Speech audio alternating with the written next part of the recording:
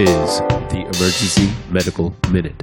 Bear with me because I have to read a little bit. I actually wrote this one last night while came across the content, which was interesting to me.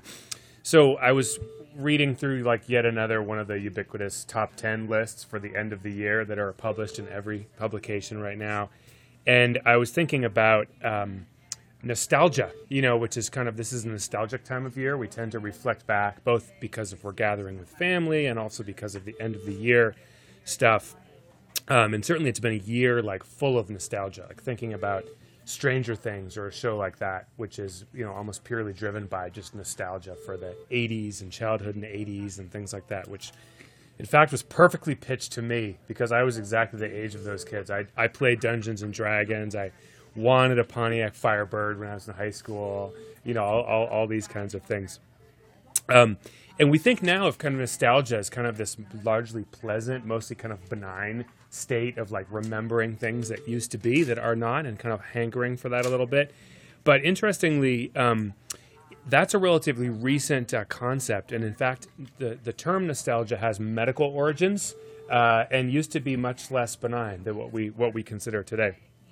So in the 17th century, the medical establishment was alarmed because there were soldiers returning to Europe from fighting overseas in North Africa and the Middle East and things who were incredibly sick, and they would have this kind of illness of distraction by thoughts of home, and this would progress through what medical professionals at the time described lethargy, sadness, disturbed sleep, strange physical symptoms, skin findings, heart palpitations, GI complaints, and everything like this. And it could often be precipitated by something simple. These were first described in Swiss soldiers. They said that they could hear cowbells and they would be thrown into these fits of nostalgia and would get quite incapacitated. It was described as a stupidity of the mind and would progress to the point that these people became completely non-functional, in their working, soldiering lives. And the only cure was to return home. And this was really quite an established medical diagnosis. There was this Swiss medical student, Johannes Hofer, who coined the term nostalgia in 1688. And nostos comes from the Greek word for homecoming and algos for pain, like analgesia, we think about that. And he described this kind of plight in fellow Swiss who were returning back and who would be miraculously restored to health once they returned home.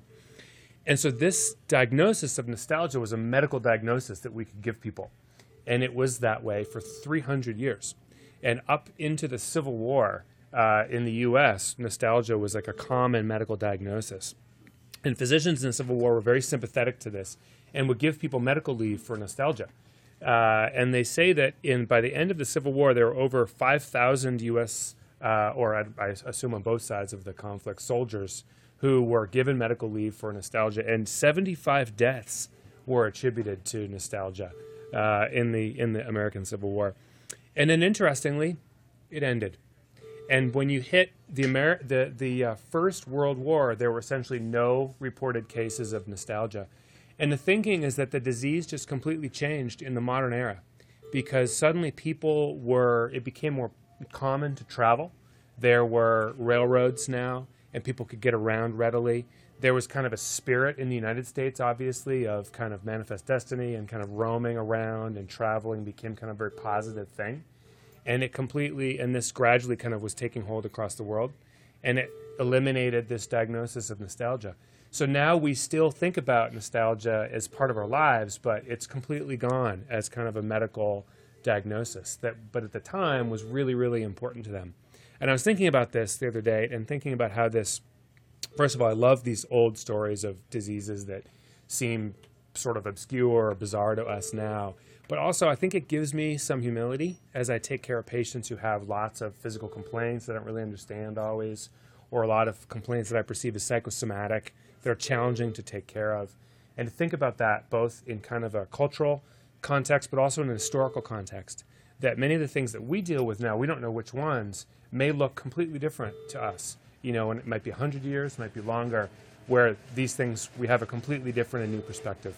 So anyway, Happy New Year, and look forward to having a shift together. Emergency Medical Minute is and always will be about free medical education. Medicine's most prolific podcast is successful because of our supporters, donors, and of course, our listeners. Please like us on Facebook and follow us on Twitter. And if you support spreading free medical education, please donate at our website, emergencymedicalminute.com. As always, keep listening.